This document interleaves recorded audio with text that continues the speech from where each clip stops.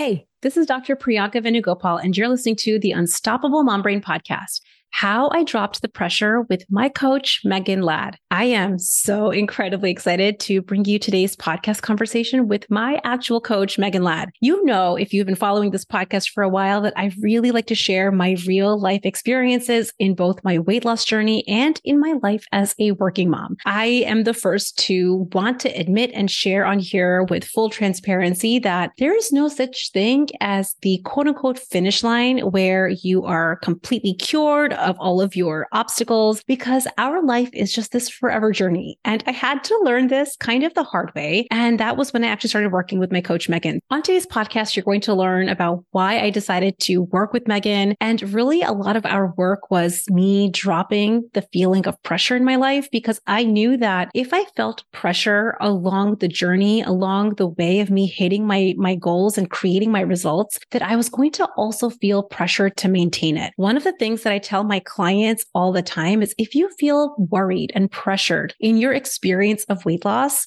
when you hit your dream ideal weight, you're going to feel worried and pressure in maintenance. There are so many parallels between weight loss and business. And that is some of what we touch on in today's podcast episode. So I cannot wait for you all to listen in on this conversation where we talk about my journey and really how any high achiever can start doing the work of dropping the pressure so you feel more calm, more ease, and even have more fun in hitting your dream goals.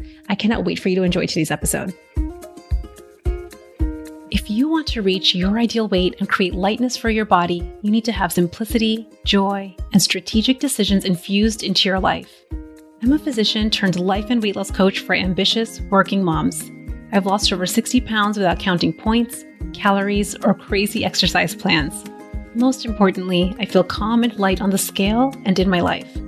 There's some delicious magic when you learn this work and the skills I'm going to be teaching you. Ready? Let's get to it. Welcome to the podcast, Megan. I am so incredibly thrilled to have you. This is the first time. I'm almost like a little nervous. This is the first time I've ever had my own coach on the podcast. And so we're going to be like sharing all the secrets. All the secrets are coming out in this episode, but I am thrilled to have you. Let's just first start with having you introduce yourself, how you became a coach, and then we're going to get into all the secrets of this podcast. I love it. This is the open book podcast. We're just going to dive right in. Yes. Okay. So my name is Megan Ladd. I am the Joy Coach, and my mission as a coach is to help high achieving women experience more joy in their work and in their lives. And really that was inspired by my own journey as a former overachiever. Now I would say high achiever, recovering perfectionist, and someone who had experienced a fair amount of success, in school growing up and then in work by putting so much pressure on myself, burning out, and eventually discovering a different way of being in my work and my life. So now I dedicate my work and my life to helping other people do that too. And I became a coach because, my parents are both therapists. So I grew up in a household with a lot of personal development going on, but I met my first coach at a networking event right after college. I was on a totally different kind of corporate track, and she just rocked my world. And I had never experienced someone cut through all of the professional masks like that and really get us to open up and connect on a deep level. This room full of strangers, it really kind of opened my eyes into a different way of even just dropping the small talk and being real with people. I was like, who is this woman? How did she do that? I want to learn that. And that kind of set me down this path of looking into coaching. And then I think this happens to a lot of coaches. You discover it, you experience some of the shifts yourself. It blows your mind, and then there's no turning back. So that was kind of how I first got into it. It was just my own personal experience of having my mind opened and getting out of my own way a little bit, dropping the anxiety at this networking event and actually making some real connections that night. Oh, I love that. And I also love that there is no turning back. Like once you experience that, I feel like that's such a true story of, I think of anyone that experiences coaching or even like micro shifts in their personal world, it's hard to go back. It's like once you've seen something, you can't unsee it. It's like one of those things where it's like your DNA has been imprinted on when you experience some of these transformations. One of the things that I love that you just said, and I'm curious if you can speak to this, is you went from being an overachiever to a high achiever. And as you said that, I was like, oh, spicy, because that feels like exactly how I think I've probably identified. I would never have called myself an overachiever. Like, I mean, I probably was, but I never used that as a label.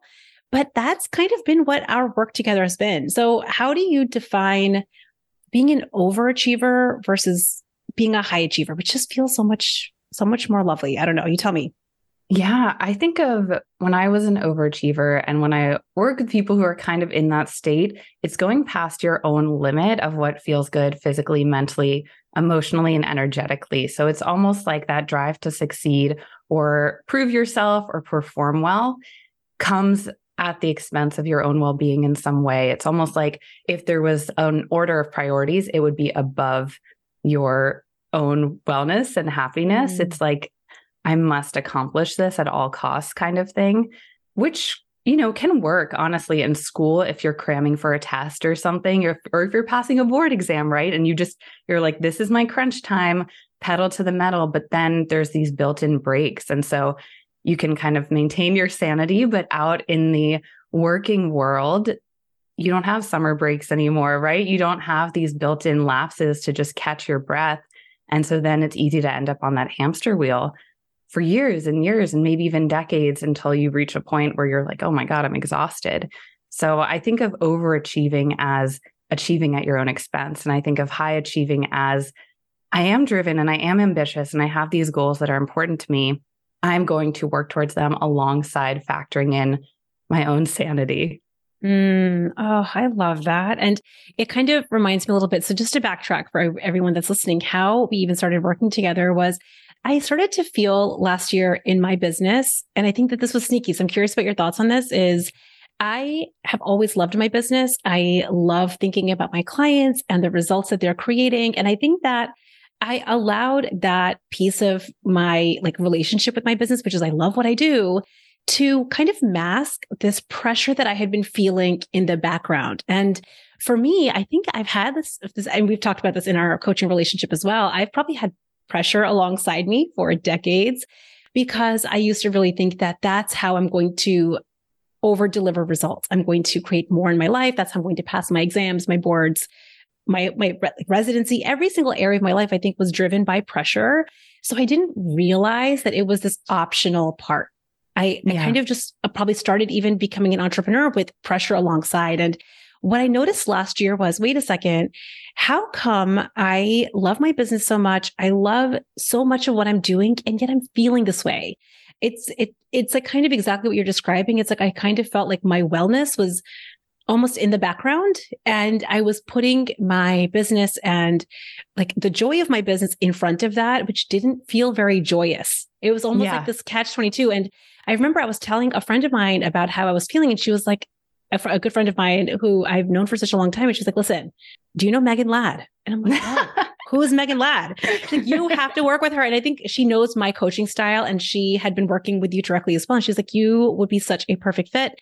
And that was when I started basically like hunting you down on Instagram and following you. And I'm like getting into all your stuff. And she was so right. I think that what you do is really helping, I think, high achievers and business leaders discover joy. So what do you think it is about that piece of just like that pressure had been alongside for so long and it really felt masked for so long? Yeah, I think this is extremely common and how it goes for most people who are used to that coupling of achievement with the pressure. It is hard to identify when it's all that you've ever known.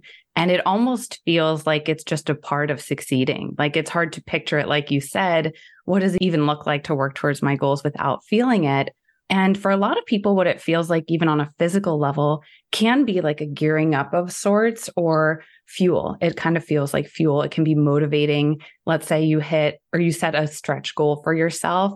Okay, time to get to work. And it can have this kind of energy behind it, which can feel good in the beginning and kind of jumpstart you. But then again, if you don't have a defined endpoint, it's like running on the cheapest fuel available, but you've just never experienced a different kind of fuel. And how I think of the upgraded fuel is really tapping into your desire for what you want to create and the joy of even being in the process of bringing that to life. So for instance, I'm sure you could speak to this a ton, but on a health journey, not just focusing on a certain number on the scale, but how am I actually feeling and noticing how my body is starting to feel better along the way. It's that equivalent, but in terms of how you work. So if you're setting a goal, instead of feeling like I need to hit this or else, which is a really common thing, I can't fail, kind of fears around failure, or if I don't hit this, there's something wrong with me. It kind of has this negative energy attached to it. It's getting back to the joy of what you're doing and your love of the work and how good it feels to be in a single conversation with a potential client, that kind of thing. But going back to your question, I picture it almost like initially the success and the pressure are intertwined. And we don't realize we have the opportunity to unravel those two. But when you start looking at it, and we did this in our work together, when you start even looking back at your former successes, pressure might have been there the whole time. But if we were to tease it out, is that pressure really what led to you accomplishing your goals? And when we really look at it, there's all these other parts of you and aspects of you that actually were the secret sauce the whole time. And so you can start to play with, what is it like? Let me just experiment with letting go of the pressure and showing myself that my whole world doesn't fall apart, that my business doesn't fall apart, that I don't just become, this is a common fear, a lazy couch potato. My fellow high achievers tend to have that. Absolutely. Without this pressure, I'm just going to lose all motivation. What if I have no desire to work anymore? And that never happens. But sometimes we need to ease in and just show ourselves that with these experiments at first. Let me just try. What would it look like if I just placed that pressure down and didn't put this unnecessary strain on myself for just 1 week? And then you start to collect the evidence. And I know you could probably speak to this too, but yeah. It becomes more believable. So I feel like there's a couple. So first of all, I love that you said experiments, because you and I went on multiple experiments in our coaching together. And I think in the beginning, I remember when you said like, okay, so we're going to go on a little experiment. And I was like, what do you mean experiment? Like, I don't want to go on any experiments. I want to know exactly how. I'm like, it's so crazy. And I think that this kind of reminds me of how many times in our coaching together, I would be like, this is exactly the work I had to do when I lost all of my weight. And I think I've said to you, I'm like, oh my gosh, this is so similar to what I had to do in weight loss. Like when I weighed over 200 pounds, I couldn't feel pressured in my process to lose the weight. Otherwise, I would have felt it in my maintenance. This is actually something, it's so interesting, like you were saying in the health journey. And then I want to circle back to why it was hard for me to drop the pressure. I remember I had to teach myself, and this is something that I really talked to my clients in the Unstoppable group about, is if I feel pressure in the process, then I'm going to get to my goal and then I'm going to feel pressure to maintain it.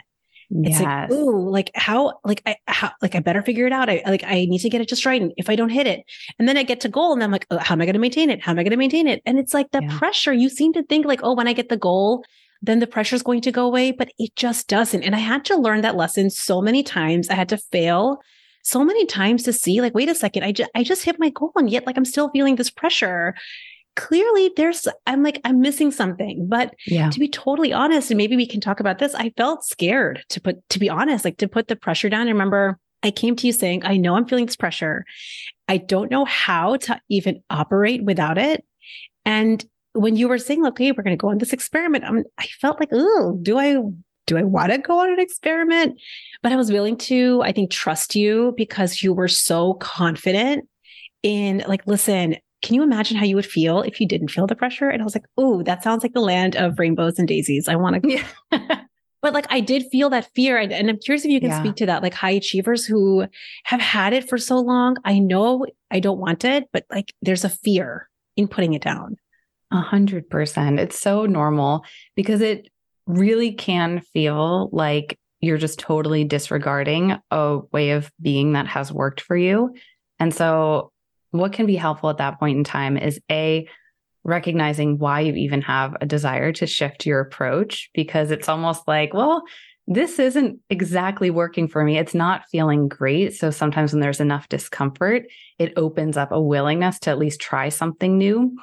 And then it is helpful if the experiments are really short, right? Like, hey, can you commit to a few days or a week of taking this stress out of the equation? And there's practical ways, we would set up experiments of exactly what that looks like, working these hours, taking this weekend off, what to do if you are off on the weekend and you feel some of that stress come off instead of unconsciously just diving back into work or whatever and missing out on time with family, there's practical ways that kind of ground it. And I'm sure we could talk a lot about that too. But the fear is so normal. And I think even just seeing it for what it is brings a lot of peace. Even just, oh, of course I feel nervous. This is so normal.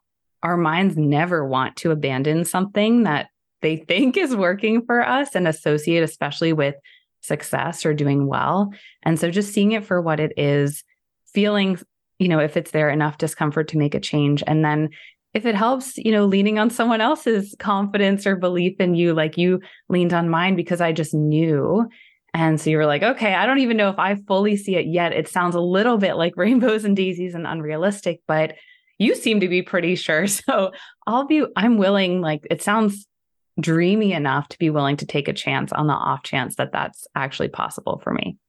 Absolutely. And I still remember on our first call when I was talking to you about really like where I was at and where I wanted to go. It was two things. One was, I think what you're saying is correct. I got to the point where I was like, this discomfort, this like constant sensation of like, I could do more and I could work more. I could imagine more. Like it felt good, but also didn't feel good in a way. Yeah. And that was like, what? It's taking me out of really being present with my kids. It's taking me out of being present with my husband. It's taking me out of like being present in my current life.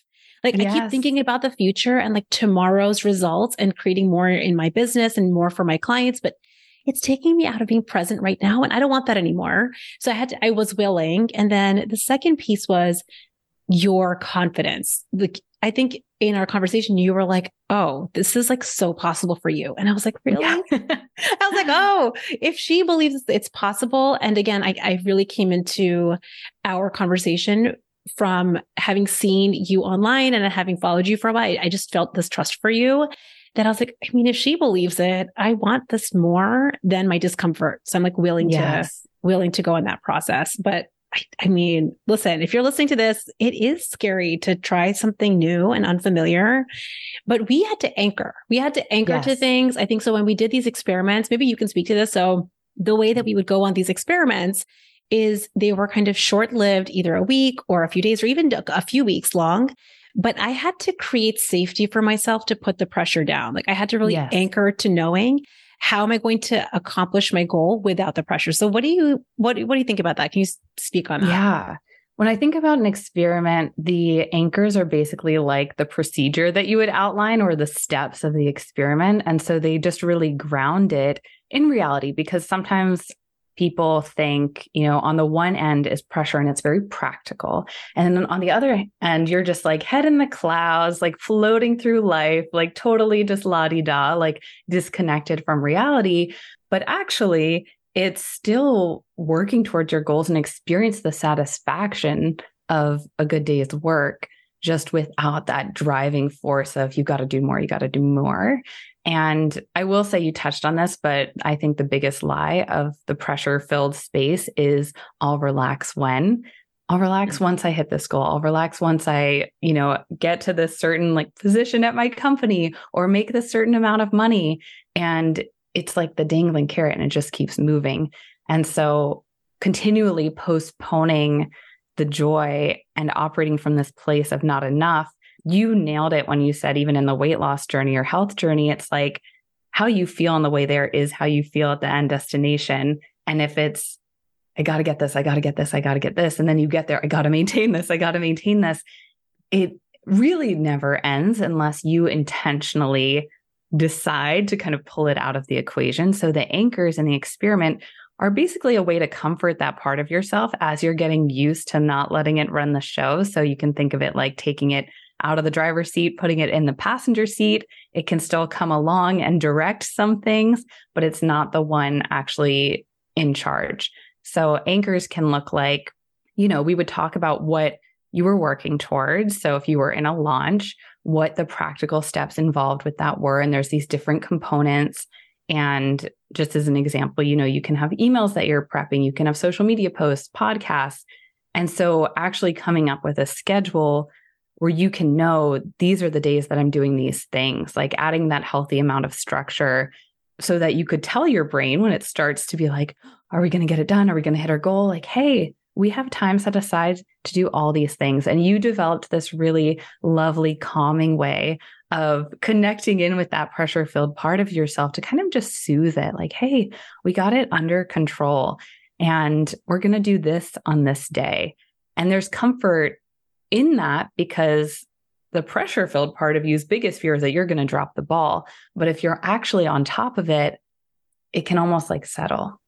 Yeah, I love that. Actually, yeah. And I think that the part of the way that I started to engage with my pressure or even like nervousness or doubt, like any of those emotions that used to come up for me was really reminding myself, I'm just feeling like this because I care so much about my results. And I think that that's what high achievers really, they just want these results so bad. But what I'm noticing again and again, this is both in weight loss, in business, and probably like every area of our life is if I keep needing to take a break from my life, we need to reevaluate. And that's what the pressure was. So like what you were saying about like, if like when I hit this goal, then I can relax. When I hit this goal, then I can take a break.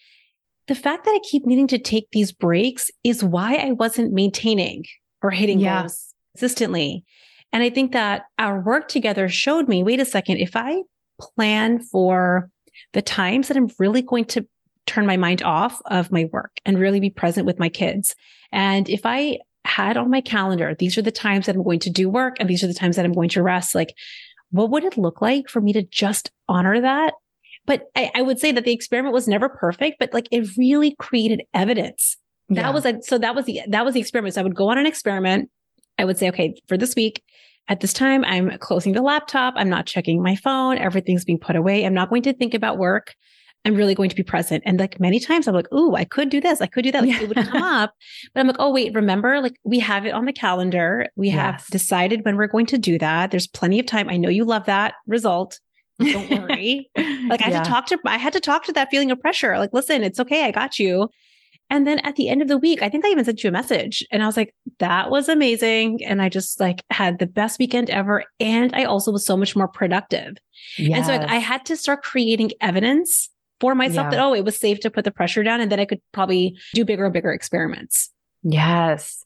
That is something that the high achieving brain loves to hear is that it actually enhances productivity.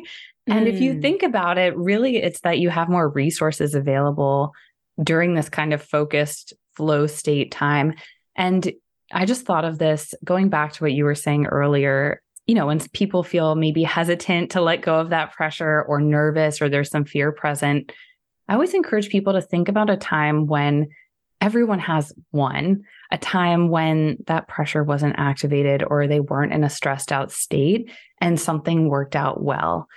And maybe what worked out well was just you were on a vacation and you were able to just let your worries melt away and you had a really sweet moment with your partner or your kid. And just anchoring, that's another anchor, right? Anchoring into those moments where you're like, oh my gosh, I was feeling relaxed and the world didn't fall apart. Or maybe it was a time at work where you felt really prepared for something. So there wasn't that kind of visceral, nervous, we got to get this perfect response. Maybe it was a presentation you've done a million times and you just knocked it out of the park because you were feeling calm and centered and grounded. So anchoring into those moments also that you've previously had as evidence of, actually, I do even better. I perform even better and I'm more productive when I am in this rested and relaxed state. Yeah. And I think the experiment I'm thinking of was I wanted to prepare, like, I think a series of emails and videos and podcasts before I took a trip. And I wanted to really like go on the trip and feel totally detached from work, like in my mind and also like physically from my laptop. And I think that the thing that really helped me do that and helped me focus the week in advance was like, we're going to rest so much. Like, we're going to have such an amazing time on this trip. Let's just focus right now. And so what was so crazy, and I think I messaged you, this is when I messaged you, I was like, I just got done like 3 weeks worth of work in 3 days because I was able to, and this is, I think, the productivity piece. I was able to remind myself, like, listen, we are so taken care of. Your rest is coming. Your vacation is going to be amazing. Let's just like knock this out. And like, because I was in that state, I think I didn't feel distracted. I wasn't scrolling Instagram and Facebook and getting distracted with all the random things that I would usually distract myself from. I was like, let's just knock this out. Let's just get it done. So my productivity, I think, improved because I was like, remember, we're so taken care of. Like, this trip is coming up. It's going to be amazing. And I think that is it. And actually, speaking to the next thing, I feel like what I have had to learn is I would have a good experience like that. And I would be like, guess what? Pressure's gone. Problem solved, Megan. I am fixed. I'm fixed of the pressure. And then like a few weeks later, I'm like, so the pressure came back. And now what? I think, and I'm curious what you think about this. Like, I used to think that, like once I've solved the pressure problem, it's gone forever. And that's just like not a thing. Yet I totally did it. So what do you think about that piece where like we kind of resolve it? We do let the pressure go. We prove it to ourselves, but then it comes back and then it goes away and then it comes back. So what do you think? Yeah, I think that's totally normal, especially if it's been a part of your life and a way of being maybe for your entire life. And as you're describing it, and I'm sure you can speak to this too, it's just catching it sooner, knowing how to calm it down inside of you, because really it's based in fear. And just a part of being human is experiencing that fear sometimes.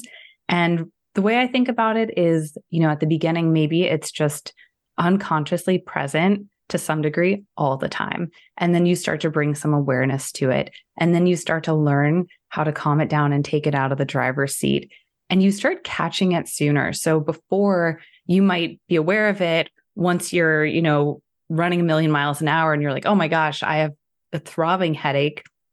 I didn't even realize that I've just been going all week nonstop without catching my breath. Then you start to catch it maybe just creeping up in an activity and you're like, whoa, let me slow that down. Then you start to just catch the feeling or maybe some pressure-filled thoughts around it. And at some point it can be like you spot it from a mile away and you just see it coming and you know how to kind of talk it down, how to gently dismiss it. And it's almost like it just comes into your periphery and then it floats away. And it's no longer running your life. In fact, it's no longer a really active part of your life. It just gets triggered sometimes when you're in situations that it's used to coming along for the ride and maybe even running the show. And so knowing that and normalizing it can bring a lot of peace of mind too, because then you don't think there's something wrong with you when it shows up or, oh my God, it's back, right? It's not one of those things. It's just like, oh, I just set this new goal, or I'm coming up with this new plan in my business, or I'm changing business models. Tends to be a vulnerable time for anyone. Or maybe you're going for a new position at work, or just something where it's natural to have some fear come up. If your flavor of fear as a high achiever is that pressure, probably going to show up, right? And so the freedom and the peace of mind is just in not operating with it unconsciously. Yeah, I love that. I almost think actually that fear that comes up, it's like pressure has been the coping mechanism to navigate the fear. And so it's so natural if it's such a reflexive automatic habit that it comes up again. And I love what you said. And I think that was totally my experience, which is up until I would say last year and like the end of last year, I definitely felt a lot of this pressure, like a heaviness, and it just followed me along all the time. And I was like, this is not the way that I want to be operating. And I think in our work together, what I started to notice over time was like, oh yeah, that's just the pressure that's coming to visit. And it's not a problem and nothing's going wrong. I don't love it. I don't love that I'm feeling the pressure, but what you're saying is so true. Just becoming aware of it, I started to see it in my periphery further and further out. Like, yes. Oh yeah, this is just like a normal part of the process. And I think that was so key, that nothing is going wrong. Like I'm not going backwards. I'm not falling behind. I'm not like unlearning things and skills I've learned. Yeah. Like, oh yeah, it's just my like very, very natural coping mechanism. And it's not a problem, which I think is totally so good. Oh, so good. Okay. So I'm curious. So we worked together for a while. I'm wondering, what did you think about me as a client? I mean, be totally honest, we're letting all the secrets spill. What do you think? I know. I wish I might have been like, difficult.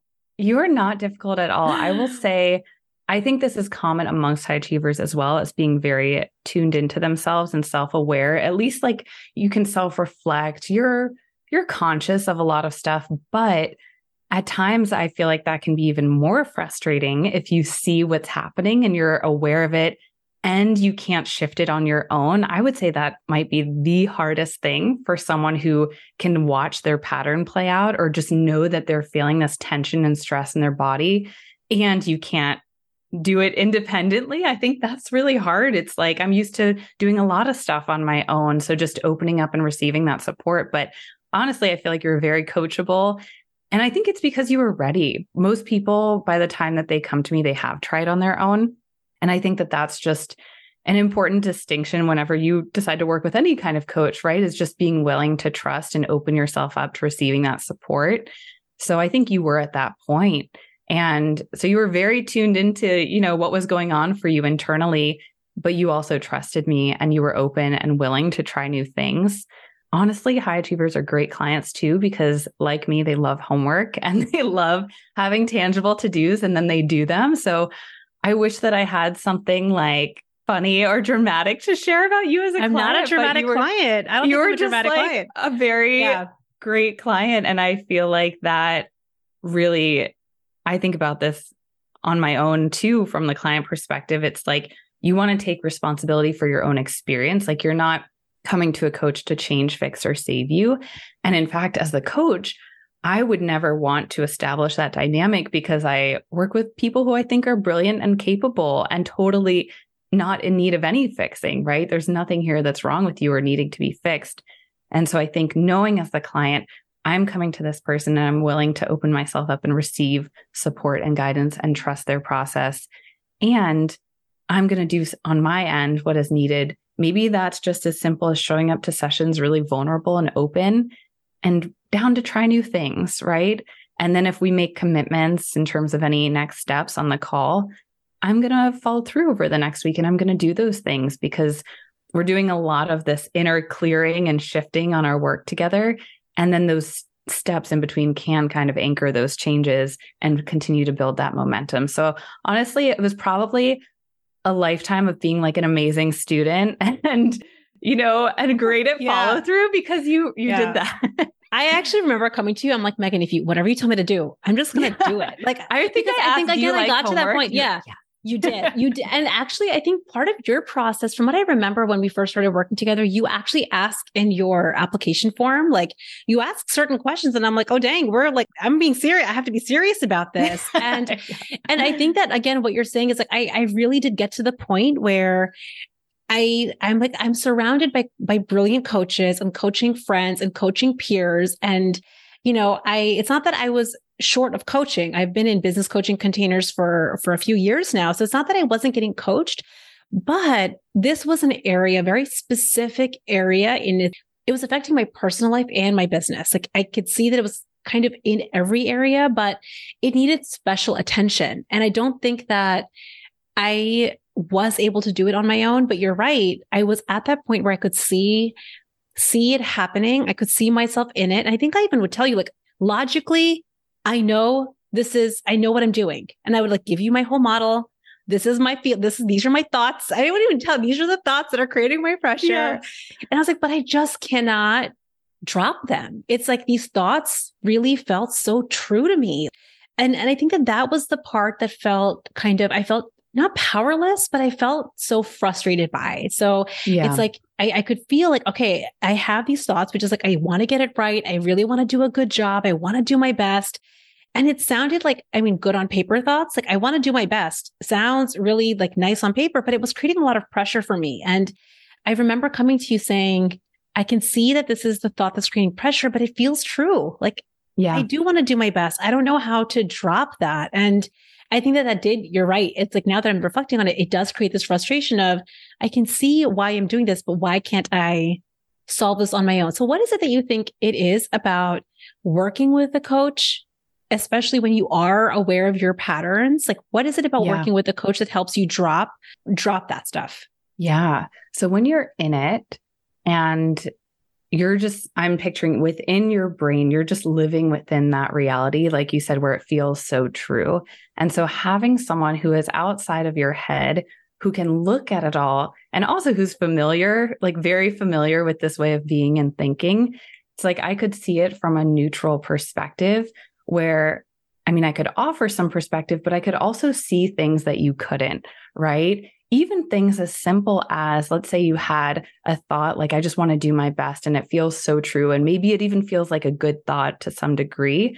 as you're sharing it with me, I pay really close attention to the energy behind my clients' words. And I could immediately tell when you would share things, whether it was coming from a grounded, loving place inside of you or that pressure-filled, almost panicked place. And so as you're sharing, even around things like making a decision in your business, sometimes I'll just have you brain dump and share your different thoughts. And I'm not just listening to your words. Again, I'm listening to the energy behind them. And that's how I can kind of tell and reflect things back to you. Here's what I'm noticing. Here's what I'm seeing. And then over time, as we have sessions, oh, this is reminding me of when you did this, and kind of noticing patterns and ways of being. And I get to know your brain really well, but it's like I'm watching from outside of you and I'm not in the emotional sway and current of it. And I can kind of put things together. And it's like you'll say something and I'll catch it and I'll reflect it back to you. And sometimes I'll reflect the energy behind it back to you or just ask you about it. And it's like you can see it in a different way. It's almost like we're putting it on the table and examining it together. Mm-hmm. And once we do that, you're no longer living inside of it. You're now examining it with me. And then you can say, oh my gosh, is this something that actually feels good to hold? Is this something that I want to bring with me? And usually if it's something like, I just want to do my best, but there's that pressure behind it, I would ask you, how it feels when you're thinking it, or I would kind of reflect something back that you said. And it's interesting as a coach, sometimes as the client, you'll share things like just a stream of thoughts and you'll share something that you don't think is that important, but your coach will pick up on it and say, wait a second, let's go back to that. And sometimes you'll feel like, I don't even remember saying that thing, but it was an unconscious little slip.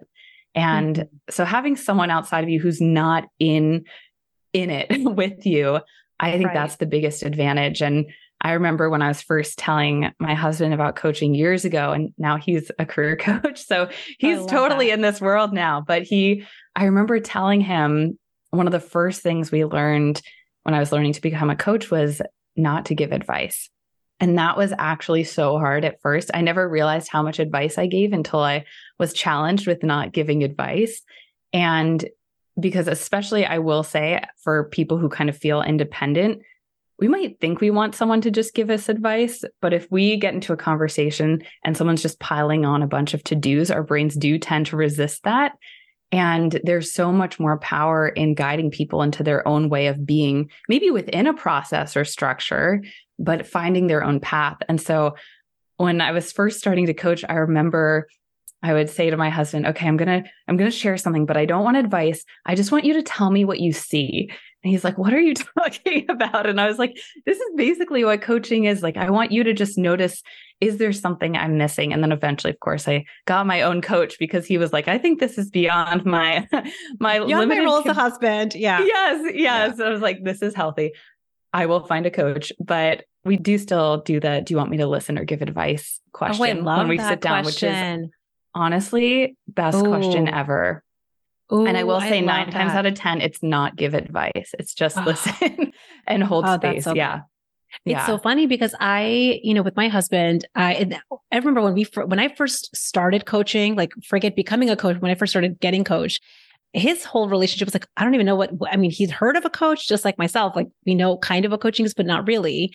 And I remember in the beginning, he was just like kind of watching from afar, fairly oblivious to the process until he kind of started seeing my own personal changes in our relationship with him, with our children, and obviously with the weight loss. And I remember about a couple of years later, he started, I think, picking up on little things that, and it wasn't on purpose because I would never coach him.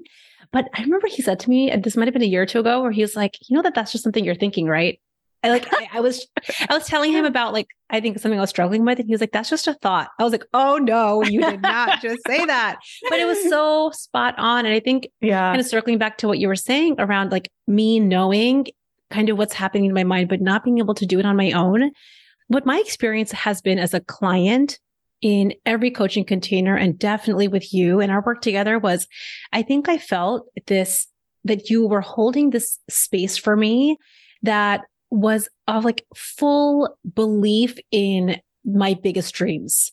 So I would think about my biggest dreams and I would have a little bit of doubt and a little nervous. I don't know if I can, is it possible? The normal stuff. And I think that the way that you held our conversations and our coaching was you came into that your dreams are 100% doable and possible.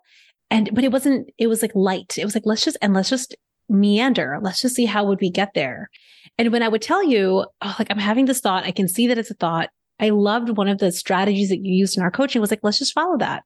Yeah. What happens when let's keep it. Like, let's just see what's at the end of that road. Yeah. So we're like in this forest. And if we followed the path of, I have to do a really good job, I want to do my best. Like, then what happens? And then what happens? And we like walk to the end of the road. I'm like, oh shoot, this is a crappy place to be because we're in like the muddiest pond. Let's backtrack, kind of navigate a new way. And I think I kind of felt like I had a loving hand alongside me. And you're right. It wasn't like you were guiding me anywhere. You didn't have the direction. You didn't decide my direction for me, but I really felt supported in me navigating my own journey. And I felt safe to do so. So I kind of feel like that's what helped me unpack it. But I do think high achievers are like, I should be able to do this by myself. Yeah. Yeah. And that's a hard one. Yeah. I do think too, going back to what we touched on earlier, it can take that degree of discomfort to open up to a different way. Or sometimes, I mean, you're touching on this as well, just knowing that there's a different way that's available and having a desire to create a different experience. And usually they coincide, I'm not thrilled with this, so therefore I want that. It can be clarifying to be in that discomfort, but you had a real desire to be present in your life. And the things that you were describing were so realistic and so doable. And it was very easy for me to have that full belief in you because I just knew you would get there. You know what I mean? It's like, I didn't have to try because I have experienced it and I've helped a lot of people experience it, but everything you were describing just felt so reachable. And I think when you're in the place that you were in, and a lot of people are in, where maybe it hasn't been your experience ever, it does feel kind of unrealistic. And so then having examples, like even you right now sharing about your experience, I find that so helpful. Like, hey, I have been in your shoes. I know exactly how you feel. And I got to this place where I experienced so much more peace of mind on a daily basis. And I'm still actively working towards my goals. That can be so helpful too, almost as a role model of sorts of, or just a shining example, like, hey, I did it. It's available to you too. The more examples, the better. Yeah. And I think I also had to personally overcome this. I had this disillusionment that I was going to just let go of pressure forever. Again, I was going to be cured of this ailment that I had. And I think the thing that I had to discover along the way and this really happened a lot in our work together, was it's not that I needed the pressure to go away. I had to change my relationship with pressure.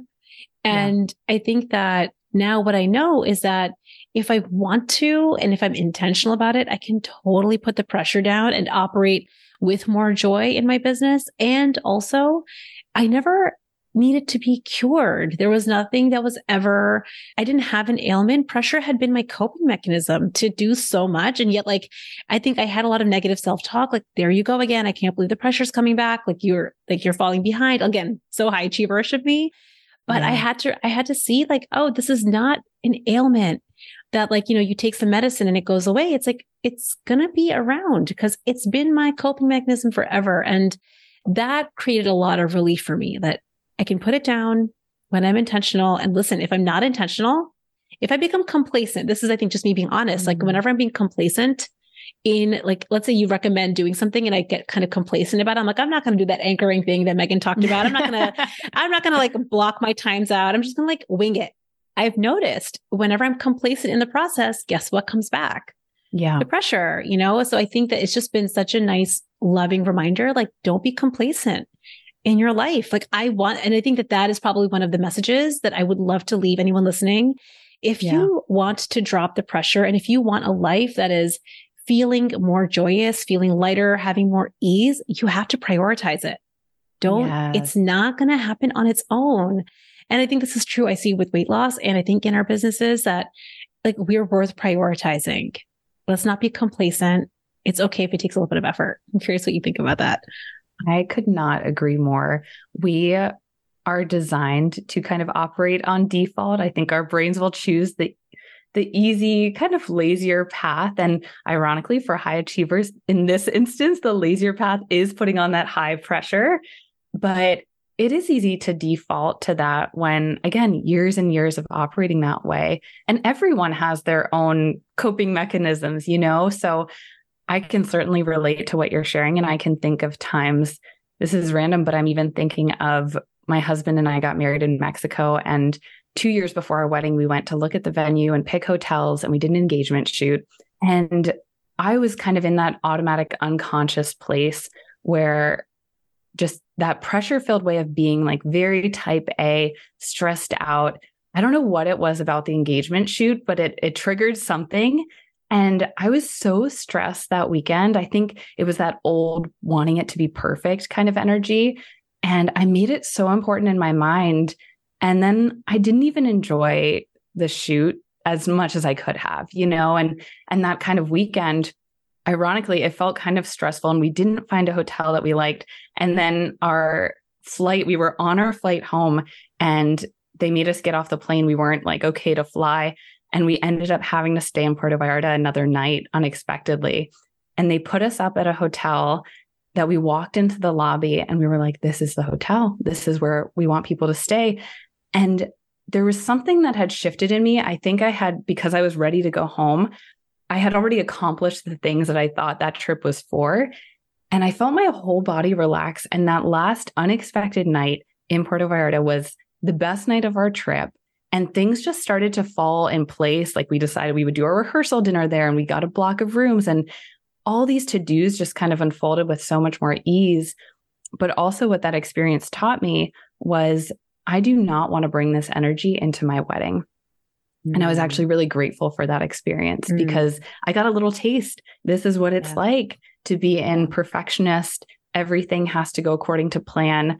I have to be a stressed out bride energy. And I was just a hard no, but I had to bring that, like you're saying, that intentionality into it.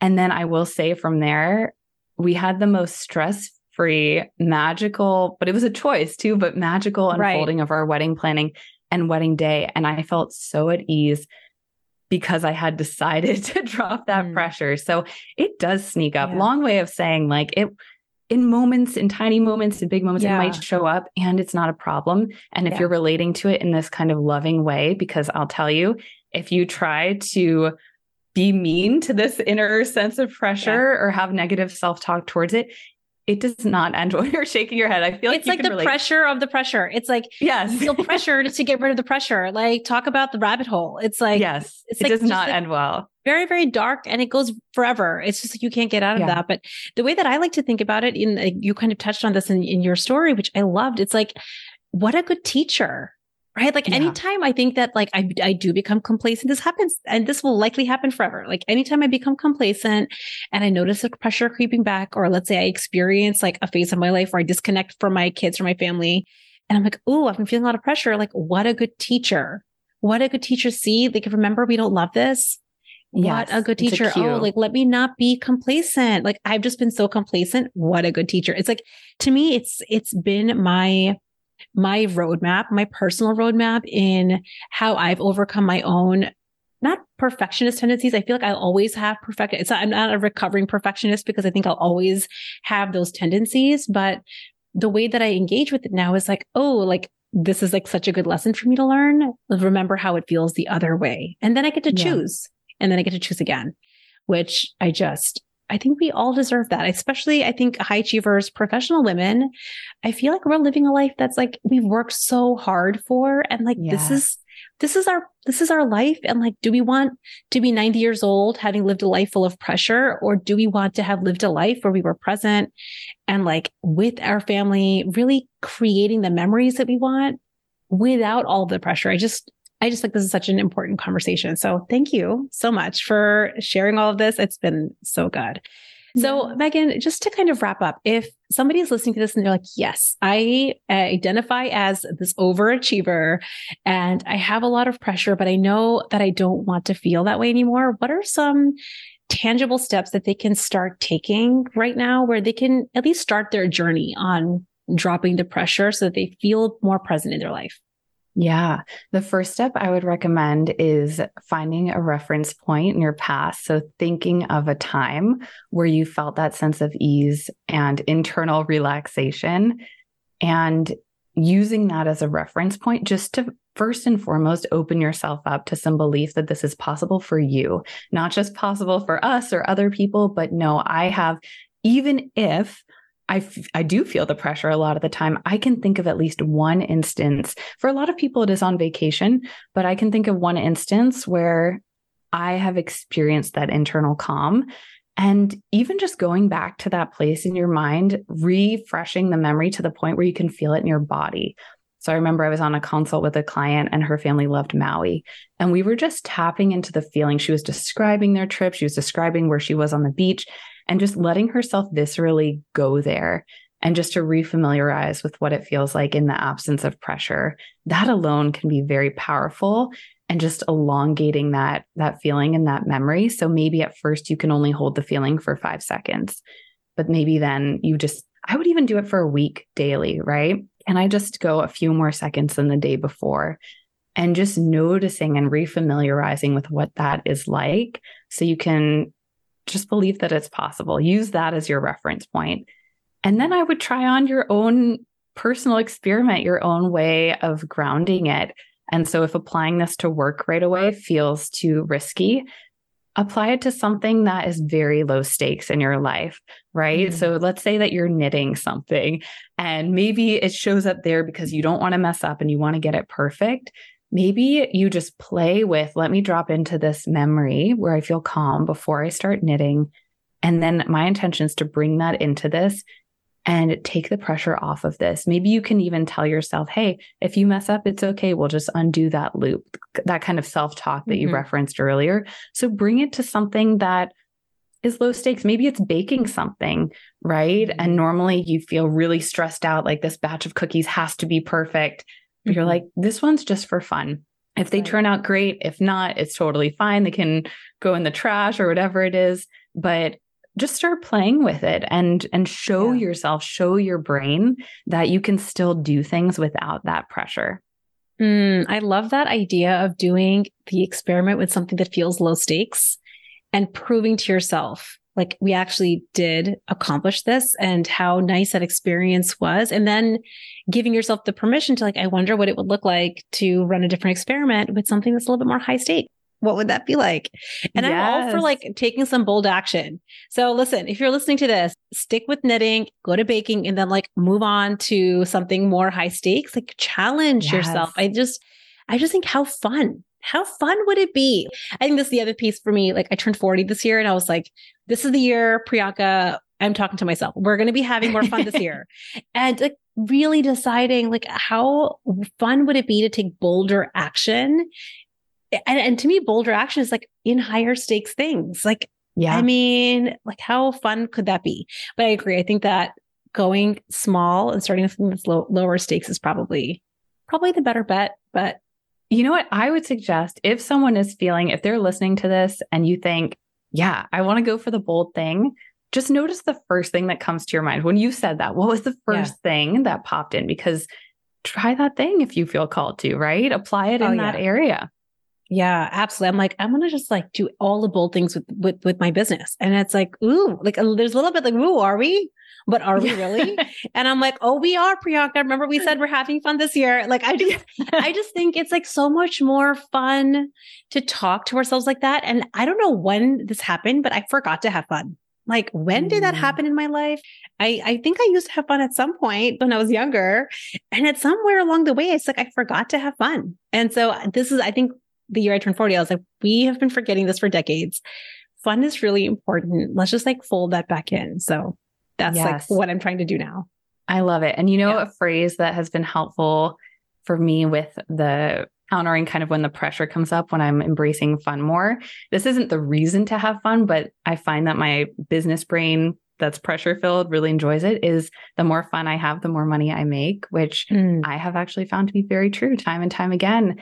And the more ease I incorporate into my business, the things that I do from a place of ease, even something as simple as writing a post, or I know for you, Instagram stories come really easily. Those things are always the best performing, the most generative.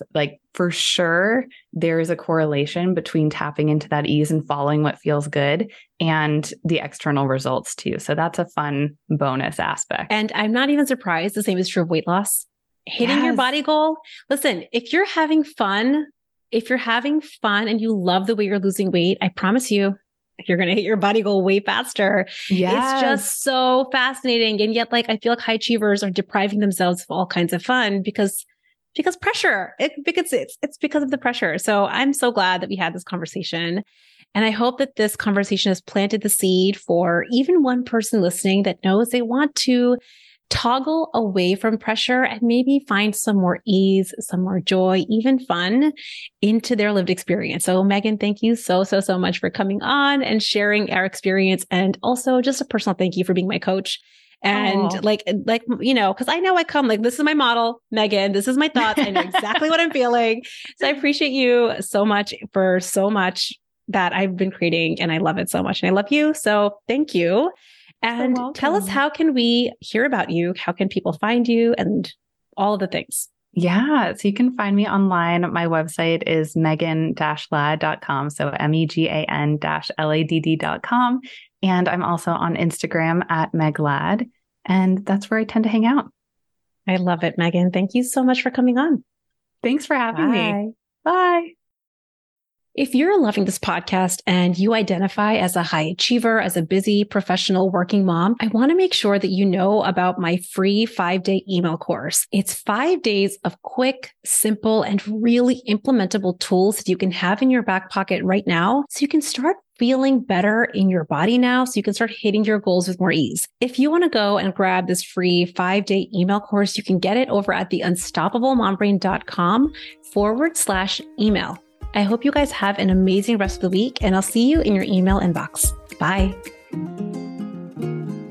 Thanks for listening to the Unstoppable Mom Brain podcast. It's been an honor spending this time with you and your brilliant brain. If you want more resources or information from the show, head on over to theunstoppablemombrain.com.